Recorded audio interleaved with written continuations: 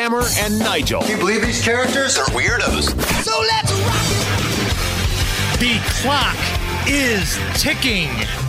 We are getting closer and closer to officially kicking off the weekend with Beer Sample Friday. Yeah. That is coming up in just a little bit. My name is Jason Hammer. Big Nige is out today. Guy Relford is in. It was a big day yesterday, Guy. We had two presidents at the border. You had the current president in Joe Biden. He went to Brownsville, where they're not seeing as much action as they have in the past. And then you had former President Donald Trump.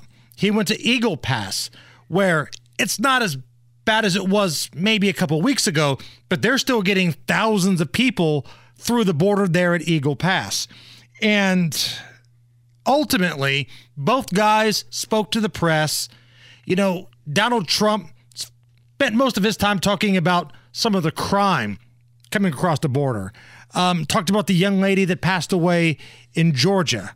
I say passed away, was brutally murdered by an illegal immigrant that came across the border.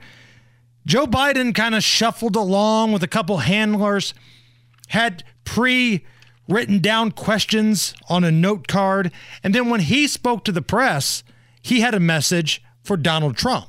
I understand my predecessors in Eagle Pass today. So here's what I would say to Mr. Trump. Instead of playing politics with this issue, instead of telling members of Congress to block this legislation, join me, or I'll join you in telling the Congress to pass this bipartisan border security bill. We can do it together. You know and I know it's the toughest, most efficient, most effective border security bill this country has ever seen. So instead of playing politics with the issue, why don't we just get together and get it done? Let's remember who the heck we work for.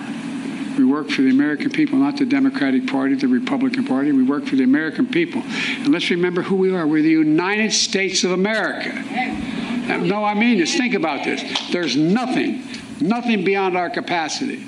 Nothing when we work together. And if all things we should be working together on is this, we have the formula to get it done. Jason, this angers me beyond words. He's saying unless Republicans pass a new law and by joining Democrats, then he's powerless to enforce current immigration laws at the border. That's what he's saying. He's saying, I can't do this job at the border as the president of the United States without an additional law, which begs the question of why was this whole situation so much better under President Trump under the same laws that exist today? Why have the numbers flowing across the border dramatically multiplied, not just increased, multiplied since Biden's been in office, because he refuses to enforce existing law. And to turn around and say, oh, if I don't get a new law that I'm asking for, it'll be Republicans' fault, and that prevents me from doing my job, is a complete farce. It's ridiculous. And it breaks my heart there's anybody in this country, Republican or Democrat, that buys that crap. And for Joe Biden to act like, why can't we come together? We're the United States. Yeah. His first day in office, he did everything opposite of Donald Trump, and this is why the situation is what it is. 100%. Exactly. You don't need a bipartisan bill to enforce laws that are already in place. He doesn't want to enforce the laws. He overrode the previous things that Donald Trump did that were law, got rid of a lot of the policies, and now you're sitting there saying you want Donald Trump to support this awful bill. And by the way, we say this all the time. There's a little game we play called What Else Is in the Bill? Right, exactly. The headline is Bipartisan Border Bill. This is going to give you support for the border, technology, and more Border Patrol agents.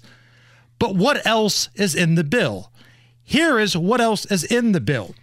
This bill that Joe Biden wants Donald Trump and Republicans to be a part of codifies 1.8 million illegals. And it also, and this is very sneaky, this is key, in addition to the 1.8 million illegals it gives President Biden the leeway to increase that number at his discretion. So it's a free pass for at least 1.8. And oh, by the way, the president can change that like that. So you're actually talking about bypassing current immigration law. We're going to say, oh, okay, we're going to set that aside and make these people legal when they're in the country illegally. Right. And that's a fix to the problem. Unbelievable. This, quote, bipartisan border bill funds sanctuary cities, taxpayer-funded lawyers to illegal immigrants, no real deportation plan, and no immediate wall funding. When they talk about funding the border here and money for the border, they're talking about drones and cameras and technology and agents, and all of that's fine, but there's no immediate funding for barriers and walls. So why would any Republican sign off on that? And it's embarrassing that this is being viewed as a bipartisan bill because some Republicans thought this was a good bill, Guy. Yeah, it's the old mentality of, well, we have to do something, so something's better than nothing. And because of that, they'll support a bad bill and give Biden cover for what is complete BS, which is that he actually needs any additional laws to enforce current law. We're talking about keeping illegal aliens out of this country. There's a reason that they're illegal, because current law says it's illegal. All you got to do is enforce existing law. Bingo. Just like Trump did. Bingo.